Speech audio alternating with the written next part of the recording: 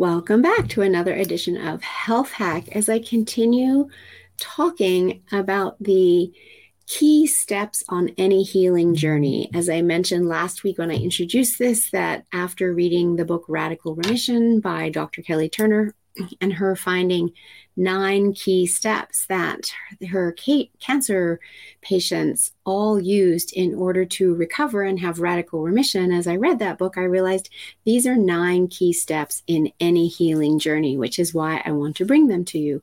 And so today I want to talk about supplements. Now, the supplement industry can have a bad rap. People might say it's just expensive urine. And yes, there's different qualities of supplements, and you definitely want to get the functional medicine quality so that you know the right ingredients are in the supplement and that there is actually enough of the ingredient in that supplement blend for your body to be able to do something with. And so I do recommend working with somebody who knows how to source good quality supplements for you. But today I really also want to talk to you about why you might be needing supplements in the first place. And in many cases, supplements are exactly that. They are designed to supplement the nutrition that you are getting through your food. But what happens when our body gets into that dis-ease state is it can often be deficient. And when we are deficient and the body is out of balance, it's really hard for the body to heal itself.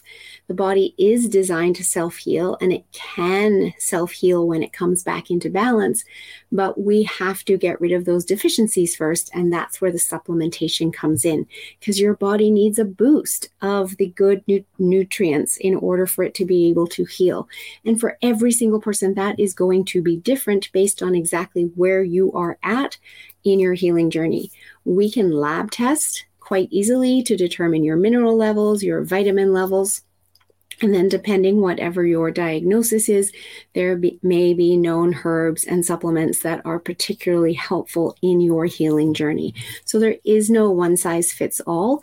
I just want to let you know that it is something you will likely want to consider in order to give your body that boost, bring it back into balance, and then the body will be able to take over and work with you on your healing journey while you're also focusing on the other 8 steps that I'm sharing with you here.